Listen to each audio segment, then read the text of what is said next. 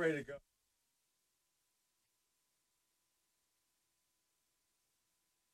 All right, ladies and gentlemen, it is time for the Organic Farm Stand. We have a very unusual show today. I'm going to start by, if I can find my paperwork here, reading a statement that I read to staff. Basically, the gist of it is that, as many of you know, we have suffered a devastating loss in the past 2 days. Guy Beardsley passed away from a heart attack on Tuesday morning at St. Vincent's Hospital, and we are, just completely at our wits' end and feeling all the pain of that. The Organic Farm Stand will actually take place today. This is what Guy would have wanted, and Guy never missed a show, even when he was laid low with a broken hip 2 years ago for quite a while. I think he even did a couple from his hospital bed. So he would want us to be doing this today. We're going to carry on, and to do that, we have the assistance of some very important people in Guy's life. I'd like to welcome Suzanne Dusing to the microphone. Suzanne, are you with us? Hello. So, hi, Richard. Thank you so much for participating in this special programming today. My pleasure. Pleasure. We also have with us another great friend of Guy's, lifelong friend, Beth Corvino. Beth, are you with us? Bev, yeah. Bev, I'm sorry, yeah. Bev. Yep, I'm here. Bev, thanks so much. Hi, Bev. How are you? Hi, Suzanne. Hello. Yeah. Yeah. Well, we're all sad to be joining you at this time, but it seems appropriate that you would share in this special show dedicated to Guy. Oh, thank you. Yeah, and I just want to mention that this is our attempt to sort of keep the ball rolling as Guy would have wanted us to do for the show. I'm sure he would have said, "Don't you dare cancel the show today." So, because probably yesterday or 2 days ago he was out, planting or blackening or doing something with his garlic. Yeah. And, Yes. So his daughter Janelle had told me that he had just split all the cloves in anticipation of planting. So there you go. He would definitely have been in the field. If it's a bulb day, I don't have my Stella Natura in front of me, but he was very dedicated to planting by the moon and had great success doing it. Yes, indeed. His produce was par none. There was nothing else. I could make a main course out of one of his heads of lettuce. I literally could. So, in any case, so we're going to carry on, and we're going to do a regular show. I'm so glad that Suzanne and Bev could be with us because there's some interesting stories involved with the way this show got started, which we'll go into in a minute. It had to do something with a film that Bev did back in, was it 2009, Bev? 2006. 2006, called The Farmer's Voice. And where you went around, why don't you tell us a little bit about that film, and then we can sort of segue it into how that led us to Guy Beardsley. Let's see. It's quite a time has passed. Search your memory. Get my memory going. No, there was a lot of farm issues going on at that time in Connecticut, especially, and a lot of threats to farmland. And I saw just down the street from me, where I used to run over and get my veggies every year, fresh veggies, fresh corn. And the farmer died, and they just got rid of the land, and they turned it into a development. And so I saw that happening, and then I drove all around the incredibly beautiful rural areas of Shelton to check and see how the rest of the farmers are doing. And I would go to Guy's for, vegetables and talk to him about what was going on. And talk to other farmers as well, Rudy Hudak and Stone Gardens people, and who are just starting up their stuff. And the Dusings, oh my gosh, they were, Bill Dusing was a big, big deal at that time, trying to work as hard as he could to protect farmers and keep the farmland safe in Connecticut. And so I just thought, gee, what else could I do? And for some reason, I don't know, out of the blue, I talked to my son Sean, who was doing more filmmaking than I ever did. And I asked him if he'd like to help to do a film about saving the farms. And so I did do that, and not just overnight. It took like 3 years to put it all together. And I don't know why my phone is beeping. Can you still hear me? Hello? Yeah, we're not hearing that. We're not hearing that. We're not hearing the beep. So. Oh, okay. So I started to put together the farmer's voice, and I haven't really shown it in places. Well, I did originally. When it was done, I had Guy and his wife on there, and Guy walking through his gardens and talking about, the plants and the seeds and how important. It's just an amazing amount of important information that these farmers would send out. The Joneses, Phil Jones, sent out this super-duper message on if you're good to the land will be good to you.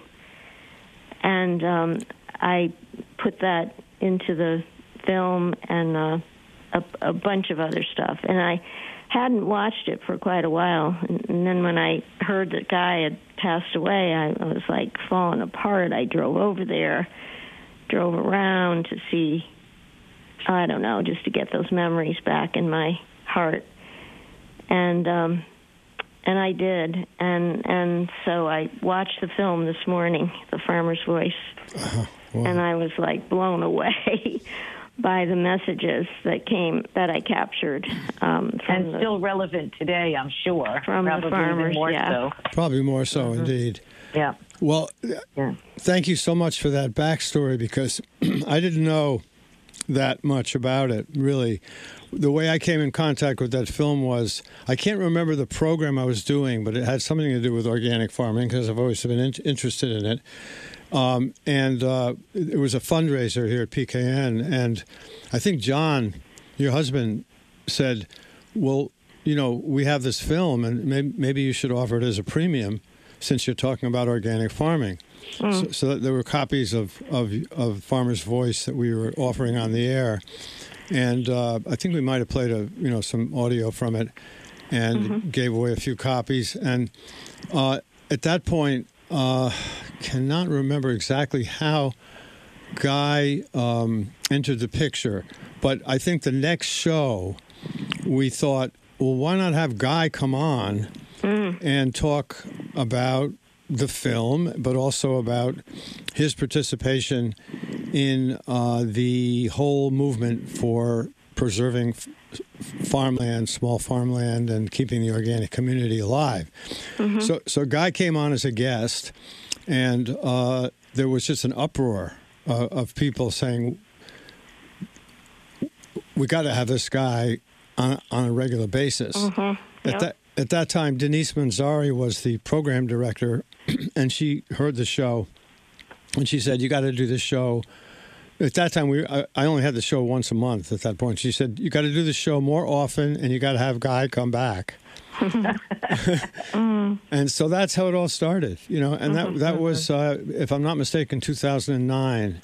So that's 11 years, well, 11 years ago. So wow.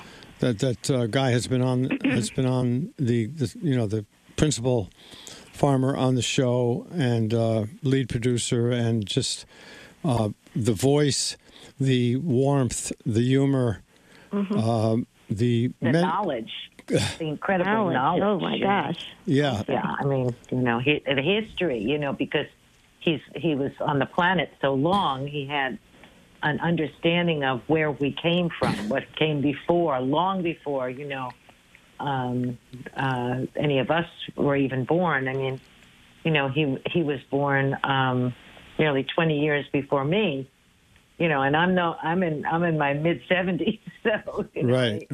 He was around a long time. Well, I remember we asked him to talk about how his the organic farming ethos took over the eco garden, and when his father was still alive, and there was a period when, after World War II, when DDT was sort of the default pesticide to sort of make your fields pristine and bug-free. And his father said, "Oh yeah, DDT. What about that? I guess maybe I should give it a shot." And he did it. I think he did it one season. He tried it, and he said he looked at the results, and he said, "This is not for me. I'm not going to do this."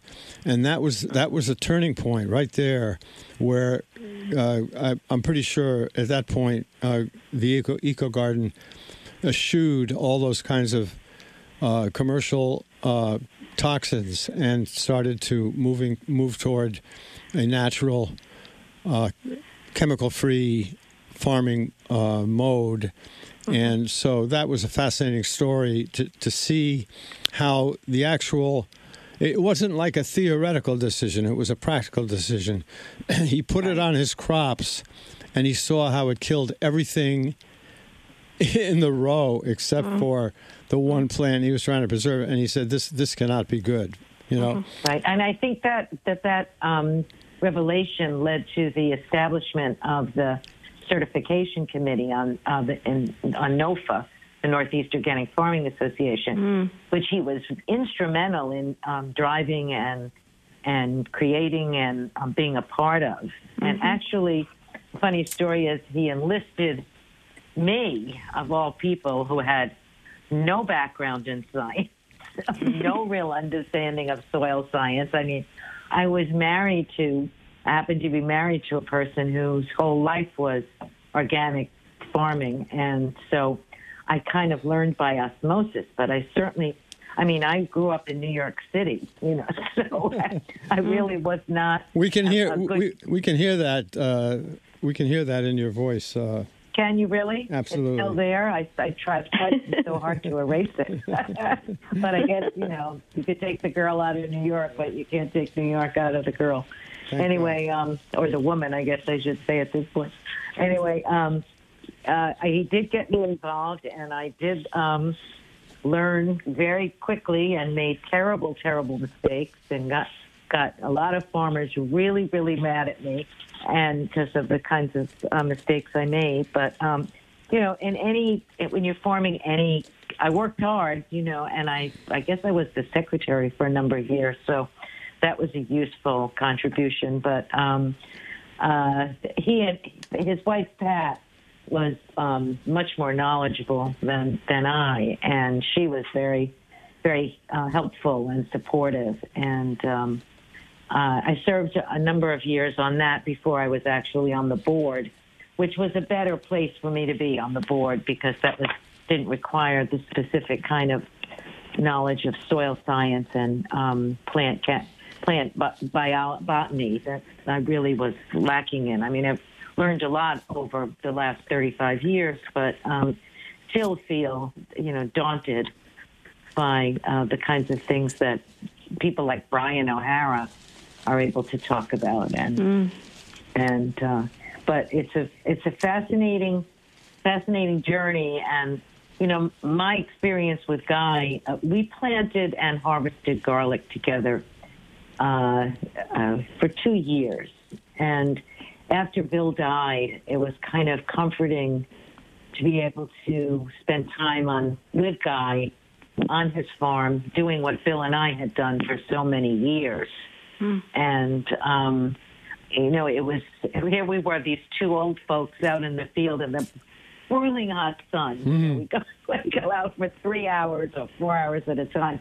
And our kids would say to us, well, not Janelle, because she was more involved. They say, how can you do that? How can you be out there for so long? And I guess it's just, it's something you do, and we enjoyed it, and we talked the whole time, and I always learned things from him, and he had a different technique for planting than Bill and I had, which I found kind of amusing, and it was really rewarding. It was one of those enriching experiences for which I'll always be grateful. And then Janelle and I have also had an ongoing relationship where we would exchange flowers. When she'd have a function and be short of flowers, I would fill in for her.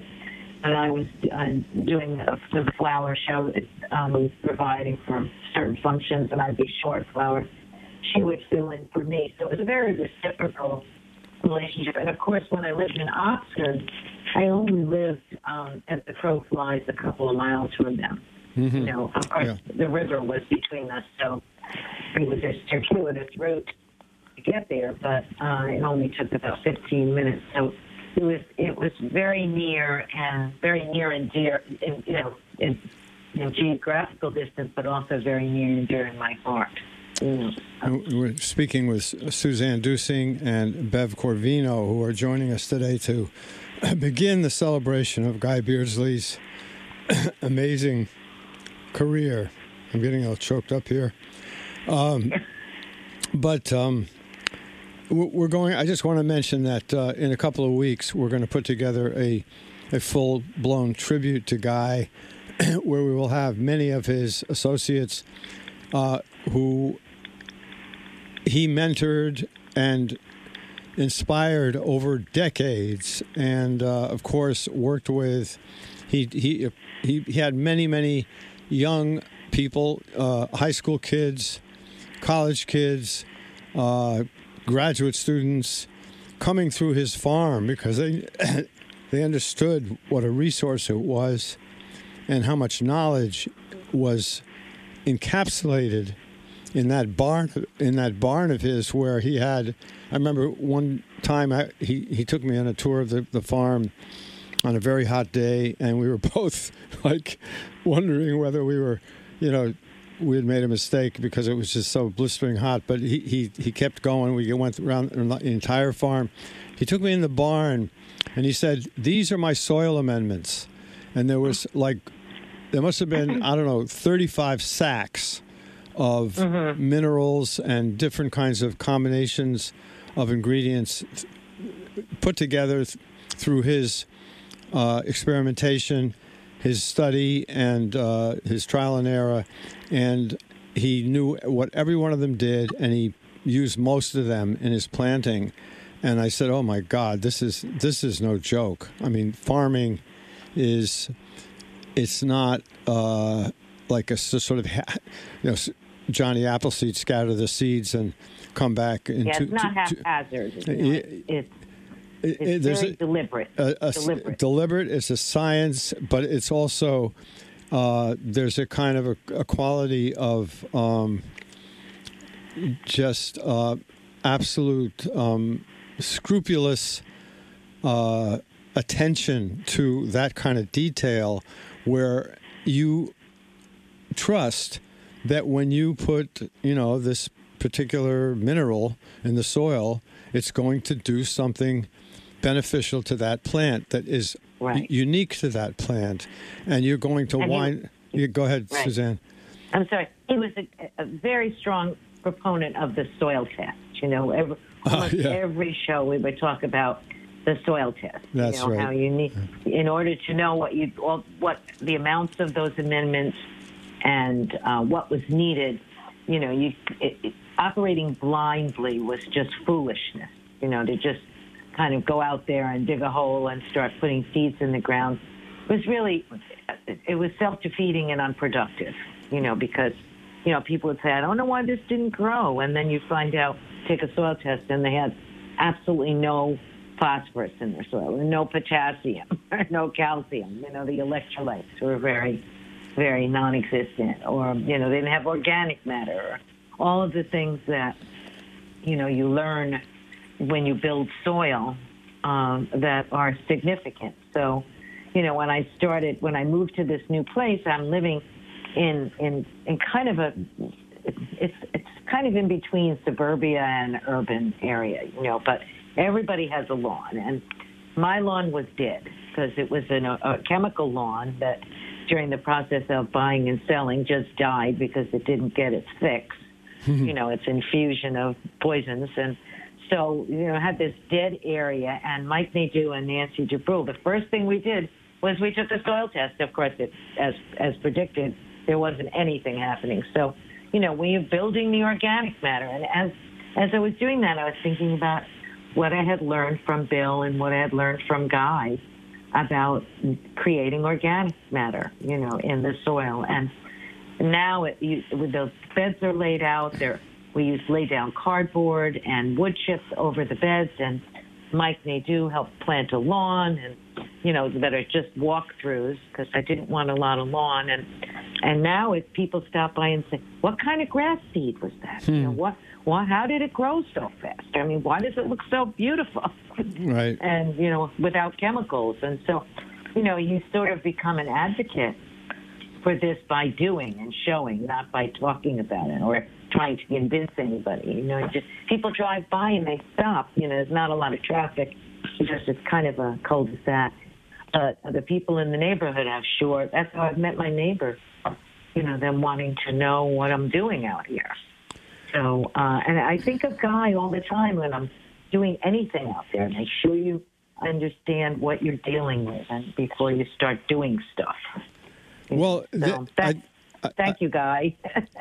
Indeed. I think that that's such a fabulous story about how, and this is a lesson that Bill taught me too, Bill Dusing. He said, I said, well, I planted, I was searching high and low for organic blueberry bushes pretty much everywhere. I guess I don't know if I went to the mail order places where they might have some. But that's always dicey because, you get them in the mail and, you're not sure if you're going to revive them and get them to grow properly. But so I was looking at all the nurseries around here. No, we don't have organic blueberry bushes. And so Bill said, well, plant your bushes and next year they'll be organic. So it takes about a year. About a year. But that notion of the way you said you restored your lawn, you took it from the graveyard that it was, the chemical leaching field that the commercial lawn industry foists upon us. You took it from there and you turned it into a lush organic meadow, and so that to me is the essence, I think, of the wonder of. And the hope for our whole system of agriculture and restorative agriculture and sustainable agriculture. The notion that all is not lost when the damage has been done. You have to methodically build it back, and you can do that. And the next thing you know, you'll have vital soil which is producing healthy food and restoring itself and sequestering carbon and doing the things that we need it to do. So that's so important, I think, to remember that there's hope. Absolutely. I mean, that was one of the things, when I was teaching in Bridgeport, people were saying, oh, my God, how can you deal with it? The poverty and the deprivation. And I said, well, we did gardening with the kids and grew food and the nutrition and exercise and this healthy lifestyle that, urban kids often weren't exposed to at all. And it was so exciting to do that work with children. And Guy always, his daughter Janelle is a teacher as well.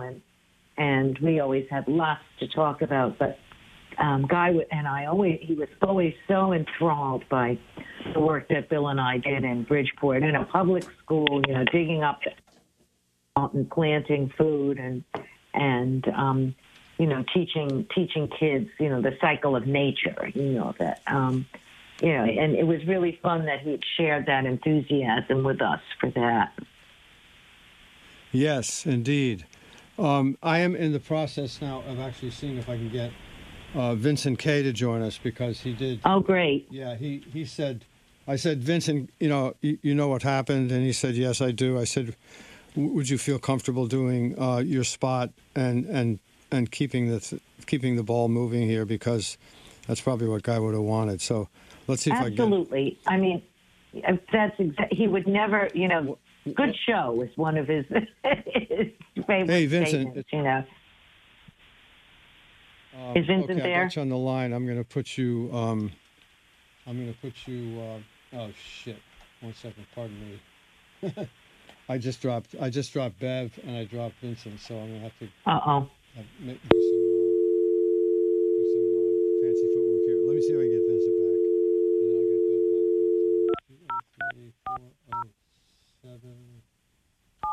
9, 7. Are you there, Richard? Yeah. Yeah. Can you hear me? Yes, I can. Okay. I'm gonna get Vincent back, then I'll get Bev back. Okay, I'm here again. Hi, Vincent. Vince, are you there? Are we on air? Yes, you are. You are now on air. Are you with us? I am. Great. Okay. Let me just. This is one Hi, of these. Vincent. Hello, Suzanne and Beverly, right? Yeah. Bev, yeah. Yeah. Bev is. I can just Before about we get hear you, started, Richard. So you're going to have to. I don't know if we can be tuned up a little bit. Yeah, there. I was There we speaking. go. I was speaking into the phone instead of the microphone. Okay. And I'm going to, as you speak, Vince, I'm going to see if I can get Bev back on the line. So, all right, Vincent, you are aware of what our very tragic. It was such sad news to hear, and I was my helper John and I were driving just last week, and we were.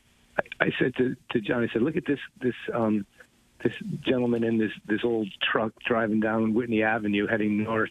And I said, I bet it's Guy Beardsley. And sure enough, it was. And so I pulled up alongside him, and we both waved at each other. And because I had only just met Guy recently, and but I felt like I've known him for a very long time.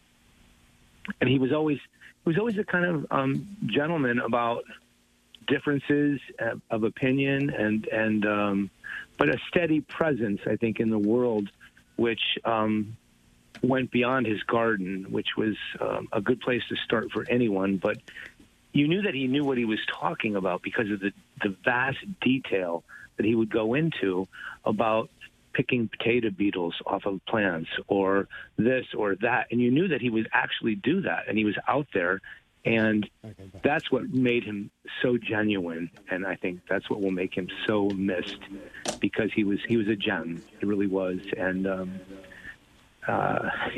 we can only try to emulate him and do exactly some of the things that he taught us, and you do get choked up about it, thinking about it, because he was a great presence and a great mentor, I'm sure, to many people. So he'll be missed. Oh, indeed. He'll be missed.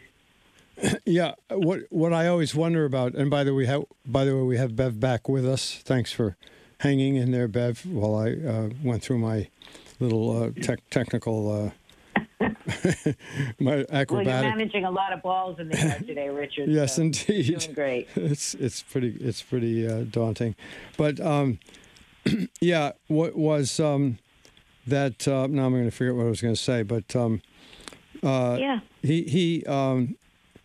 He had a way of, imparting information the thing about Guy was he was not a pushover. He was not a, you couldn't get around his commitment and the science-based approach to agriculture. When he talked about a topic, he had a knowledge base, And I think that, I guess what I was going to say was that I worry, and I worried so much when Bill died. These are repositories of incredible depth of knowledge and a breadth of knowledge that you wonder how much will be lost when they pass on. And so, I think it's incumbent on guys, acolytes, as Bill's, to be vigilant and always looking out for what he was up to, trying to pursue the pathways that he was on, and try to cull that knowledge and somehow codify it and make sure that the secrets that Guy had, because, as I said, those soil amendments were, his own, in many cases, his own concoctions done through trial and error. And it wasn't just something he went to the textbook and read it and did it. He experimented with it, and it was through trial and error that he figured out which ones would work the best. That's the kind of knowledge that I'm talking about. That's the kind of stuff that can slip away if we're not careful. And Well, just to put an optimistic slant on it, I think there are some fabulous farmers around doing just that kind of knowledge building that Guy was so adept at. I think of Steve Munro at Massaro Farm, and David Glynn at his place, and numerous others, Brian O'Hara, who are, carrying the torch, just keeping this alive and teaching, letting people come to their farms and understand what they're doing and be a part of it, in a very important way, not just setting up a farm stand and selling the stuff, Absolutely, Suzanne. We're going to, later in the program, after Vincent gives us his update, we're going to be speaking with Dave Chapman from his farm is called Longwind Farm in Thetford, Vermont. He is also the co-director of the Real Organic Project, and that's a whole other aspect of this organic movement that is beginning to develop in a very grassroots way.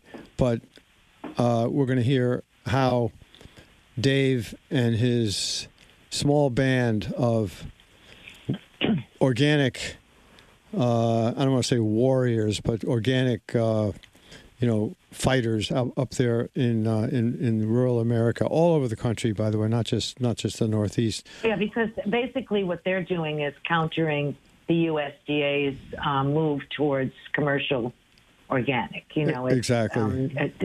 For example, certifying hydroponics as organic, which is just outrageous, since organic agriculture is based on soil health, and without the soil, you can't call it organic agriculture. So, there are all those kinds of, and we knew as, organic agriculture became a huge part of the, of the financial world as, more money was made. I guess that's one of the most lucrative segments of the economy is organic agriculture. And you can see with the growth of Whole Foods and farm markets and farm stands and CSAs and all those wonderful things that have happened, that, the financiers would definitely want their chunk.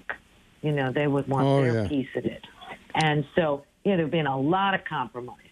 And, I go way back to, the USDA standards in a meeting in Vermont where this poor fellow in a suit was standing up, on this podium with like 40 farmers in the audience, just basically giving him a very hard time, but raising all the questions that are now the problem. That we were so aware and so prescient about able to foretell exactly what direction this was going to go, which it has. But, Dave's work and the work of those farmers is just essential for retaining the integrity of organic agriculture, which is very much threatened. Absolutely, and we're going to hear about the movement and the shape it's taken, and how it hopefully will begin to become not just sort of a spotty development with a few farmers here and there, but an actual national movement to change, to create a new label. It'll be called the Real Organic. I think the Real Organic label. It'll be called. I think it's great. It'll work. If I'm not mistaken, it'll be there'll be something on your food packaging which would say soil grown, or it's grown in soil, as opposed to grown hydroponically. Exactly. So you'll be able to distinguish as a consumer which is which. So when you go and you buy those grapes in those plastic bags that say organic, and you know it doesn't tell you that the fact that they were actually never came in contact with soil, you'll be able to make that distinction as a consumer. So anyway, so Dave will be joining us. So but let's check in with Vincent to find out what's going on. Vincent, I know you. The last. All right.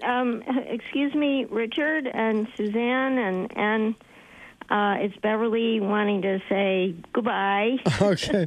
Thanks for having me on. Bye, Bev. And if there's anywhere to show the film, The Farmer's Voice, it's really a special tribute to farmers, and not all. You know, I wish I had reached out to a lot more than I did. Well, Bev, I have an idea. That I reached out to, I think are worth watching. So I totally agree, and it's always tragic when people work on these amazing projects and then they sort of wind up, you know, in your on your shelf. And sometimes it means more as the years go on and.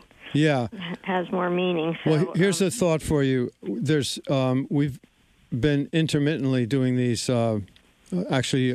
with Kevin Gallagher. He's been running these environmental film series. Yeah, we did mention it to him a while back, but. Well, I will mention it to him again. I think this is the perfect on the list.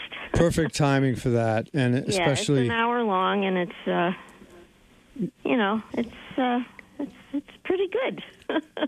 I can't wait for that to happen. Yeah, I think that's something we can count on. All right, and we'll have Guy in the film, and Bill Dusing, and we've lost those guys, and another farmer that was lost, and unfortunately his property has fallen apart here in Shelton. But anyway, yeah. So I'm going to say.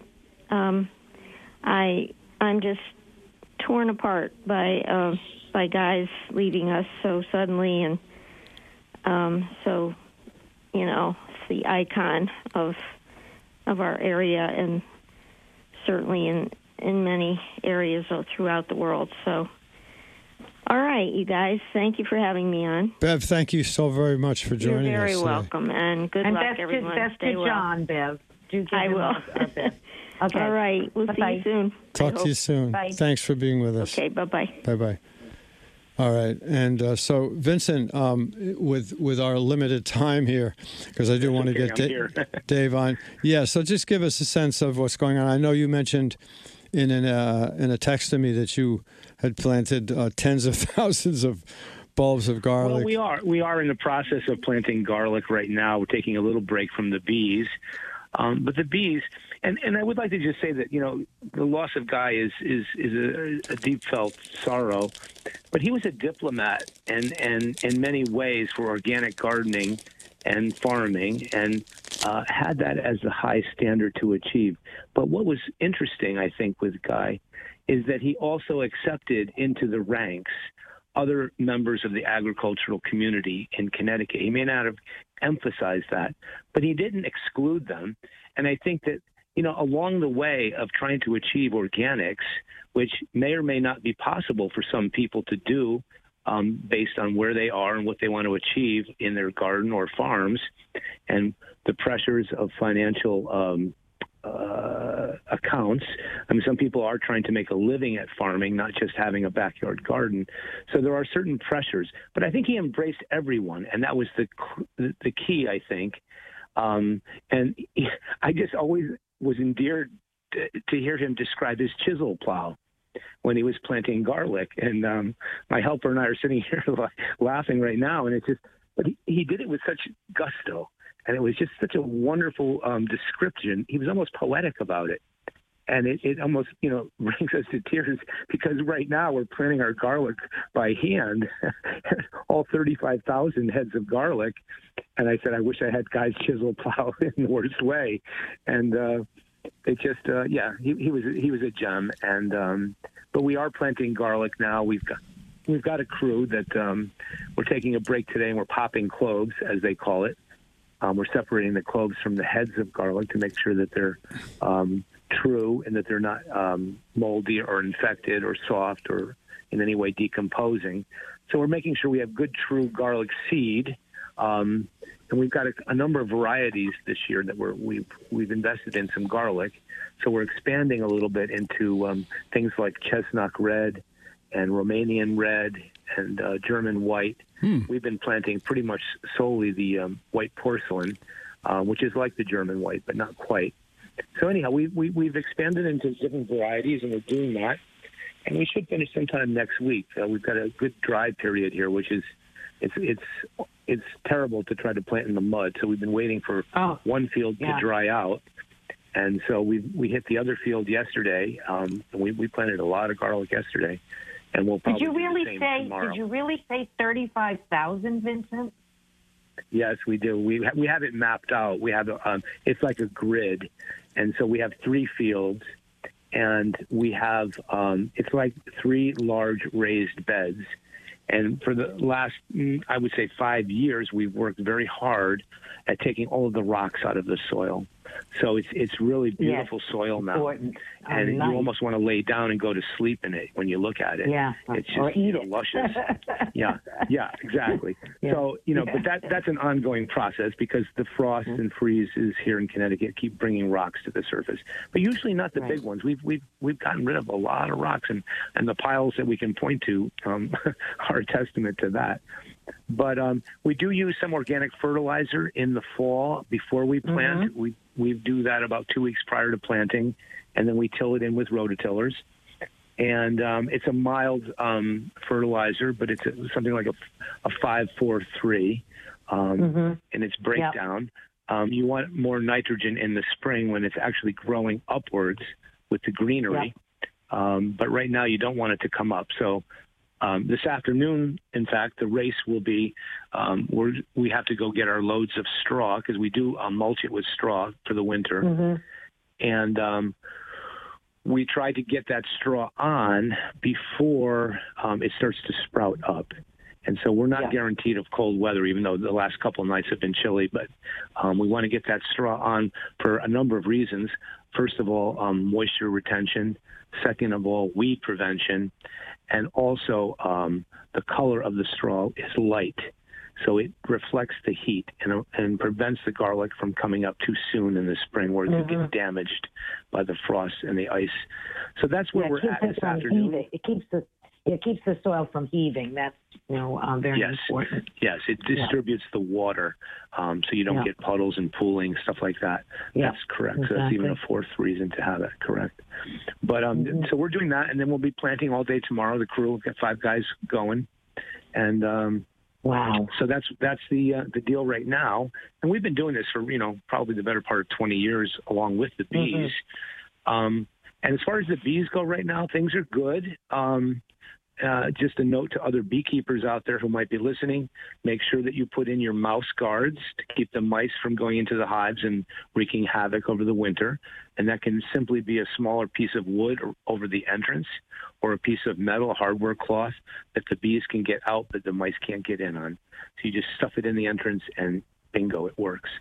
The other thing is make sure, and it's a little late to be doing this, but make sure they have enough to eat over the course of the winter. They don't hibernate. And most people think that bees just go to sleep. They don't. They stay in the hives and they consume honey. But if they run out of honey, sugar syrup will do. It will get them through. And so you can check the hive by tipping it and feeling the weight. And it's taken us many years to figure this out, the correct weight for a hive to get through a normal Connecticut winter. And so it should be between 60 and 80 pounds. And so you really need to kind of understand what that feels like when you're tipping it. And then, you can try to feed sugar syrup now, but the nights are getting cooler, and it takes the bees a little more energy to actually take that syrup and render it into a form of storable food. In other words, they have to reduce it and fan their wings over and reduce the moisture. Otherwise, you're going to kill the hive by feeding it when it gets too cold. So stop feeding it when you end up with daytime temperatures in the 40s, because it's not beneficial to the hive. So there's little things like that. We also have been using pieces of black tar paper to put on the top of the hive so that the color creates some direct solar heat against the metal lid. So that helps the bees stay active enough where they can move laterally from one side of the hive to another so that they can get to frames of food that are stored in honeycombs. Sometimes a hive will die because it's eaten its way over into one side of the hive, consuming honey. But then when they run out, if it's 0 or below 20 degrees, they can't move inside the hive because it's so cold. They won't break cluster, as it's called, and they end up starving to death. So you can help a little bit by giving them that black mat on the top, or a piece of tar paper, or even painting the lids temporarily black for just the winter months. Of course, you want to paint them white or remove the tar paper in the summer because then it gets too hot. But anyhow, little tricks like that will help. Make sure that if you're in a remote area, we have many bees in remote areas right now. We have upwards of over 400 hives. And we are in a lot of remote areas where there are black bears. And so black bears are increasingly a problem with beekeepers and other livestock people in Connecticut, people with goats, chickens, pigs, all of that.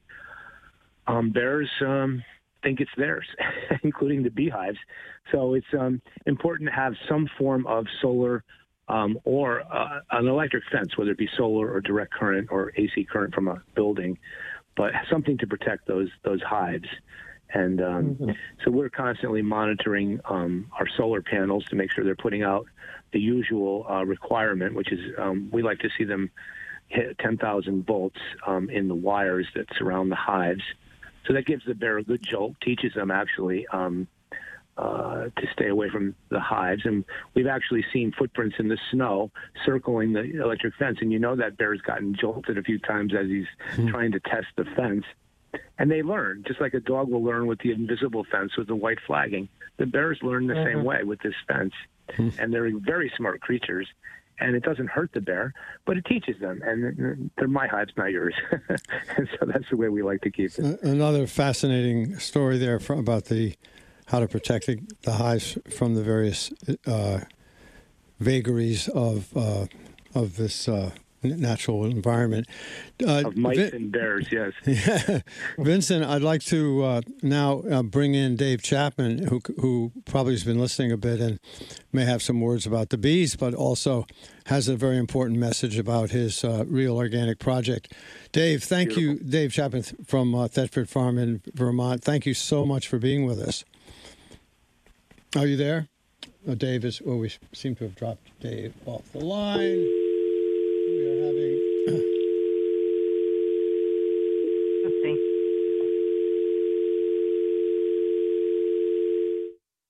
Sorry about that. We're having a.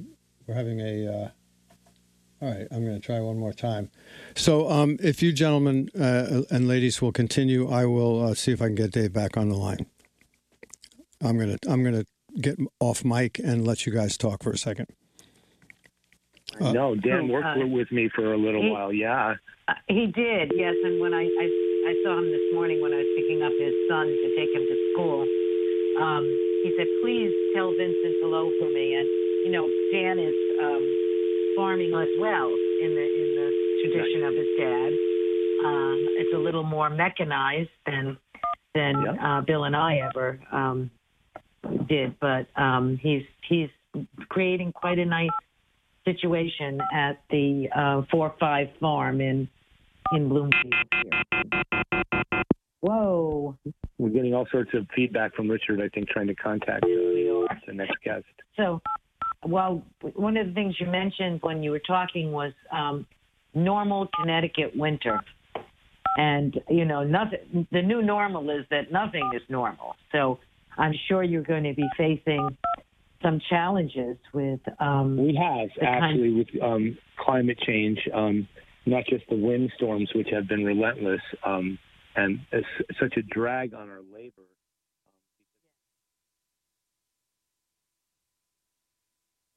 To check the solar fencing. We've got probably about 20 different bee yards now, and I would say probably 15 of those 20 have solar electric fencing, so it's quite expensive. And when trees come down on the fence and the units and the panels, I mean, this costs thousands of dollars in labor and as well as materials. And so there's that aspect of climate change, but also the temperature itself that's rising.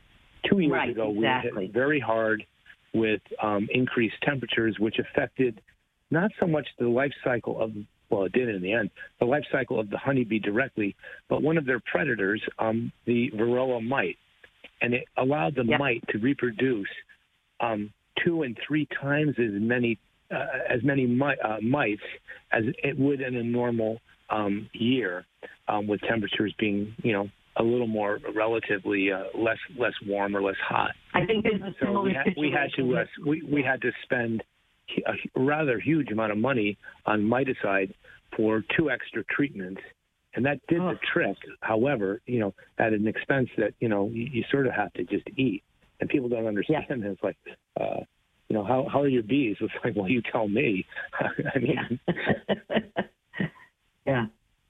Well, it's true also for the tick population, that the warming temperatures we haven't had a lot of kill off in some winters, so, in December and January, you'll get a tick on you, when you're outside. Well, that's also gone higher in the, I guess, latitude. I mean, in Vermont and Maine, I mean, different livestock like the wild moose are having huge problems with diseases, tick-borne diseases that they're getting up there, and it's affecting the population quite severely. Well, I just want to interject here that our technical difficulties have overcome us today because we have a very limited phone Telos interface. Oh, would you like me to sign off? No, it's because we're really literally down to 1.5 minutes of the show. Oh, right. So, so we're going to have to forego Dave today, and we'll feature him next time at length. So that's Dave Chapman of Thetford Farm in Vermont with the Real Organic Project. He's the co-director of that. And so much important information. I want to mention his website is Real Organic. Let me just see here. realorganic.org, I believe is what it is. realorganicproject.org. It's a fabulous website. It has at least 3 little podcasts on there with video. Beautifully done. And it is so inspiring to watch them. I watched them again last night. Go to that website and get inspired and understand that there's a movement afoot in this country that could, if enough adherents sign on and get inspired to participate, could begin to create a whole new track of organic growing and consuming that will, to some extent, challenge the confined feeding operations that are really devastating so much of our organic market these days. So would be Dave Chapman. That's the realorganicproject.org. Is that the website? Yeah, and I'm going to have to go to music now, and we're going to sign off. Okay. Bye, everybody. Goodbye, all. Nice to hear you. Thanks for being with us, Yeah. Vincent and Thank you, guys, Suzanne. for all Great you've done. memories of Guy. Hang around, Willie boy. Don't you raise the sails anymore. This has been the Organic Farm Stand. Thanks for joining us. We'll be back in 2 weeks with a tribute to Guy Buchanan. This is the Gaiagram, environmental headlines from around a planet in crisis. A YouGov poll recently commissioned by Vice News, The Guardian, and others reveals that the U.S. remains sharply divided over the causes of the deepening environmental emergency, following the fossil fuel industry's long campaign to downplay and deny climate change. That division falls largely along political lines, with Democrats and Republicans at odds over the source of climate disinformation. The poll surveyed 1,000 American adults and found that 70% said global warming was happening. More than 60% said oil and gas companies were completely or mostly responsible. But while 89% of Democrats overwhelmingly accept the scientific basis of the climate emergency, opinion is split among Republicans. Just 42% of Republicans agreed that global warming is a reality, while 36% denied it. The remainder said they didn't know. The UN Secretary General has warned that countries are utterly failing to keep the goals of the Paris Climate Accord within reach. The latest downbeat assessment just days ahead of the opening of the COP26 Climate Summit in Glasgow, Scotland. Despite a flurry of new climate pledges recently, including from fossil fuel exporters Saudi Arabia and Australia, Antonio Guterres said in a speech that the world was still on track for climate catastrophe. If the world's major emitters, such as the U.S. and China, succeed in achieving their net zero greenhouse gas emissions targets by mid-century, then the warming would be brought down to about 2.2 degrees Celsius. The canal in Pinal County, Arizona, is a tiny piece of central Arizona's project, a vast 336-mile network of pumps, tunnels, and pipelines that transports close to 500 billion gallons of water each year from the Colorado River. But in the southwest arid landscape, it is no longer certain how much people can rely on the Colorado River. A 22-year megadrought and growing demands across the Colorado Basin have depleted the river, pushing western reservoirs to historic lows and triggering the first ever federally declared water shortages. In 2022, Arizona will implement the largest cuts, losing 20% of its Colorado River water. This shortage falls hardest on farmers in its Central Valley, who are navigating a difficult decision between using less water on their farms, selling their land, or returning to pumping groundwater. For centuries, Lake Tuz in central Turkey has hosted huge colonies of flamingos that migrate and breed there when the weather is warm, feeding on algae in the lake's shallower waters. This year, the 643-square-mile lake, Turkey's second largest lake and home to several bird species, has entirely receded, and thousands of birds have perished. Experts say Lake Tuz, known as Salt Lake in Turkish, is a victim of climate change-induced drought, which has hit the region hard, and also decades of harmful agricultural policies that exhausted the underground water supply. The bomb cyclone that unleashed an atmospheric river across Northern California has effectively put an end to the state's second-largest wildfire in history. The California Department of Forestry and Fire Protection announced that the Dixie Fire is 100% contained. The charred ground where trees and brush once stood experienced landslides around the Dixie area. There were reports of flooding in the Bay Area as well.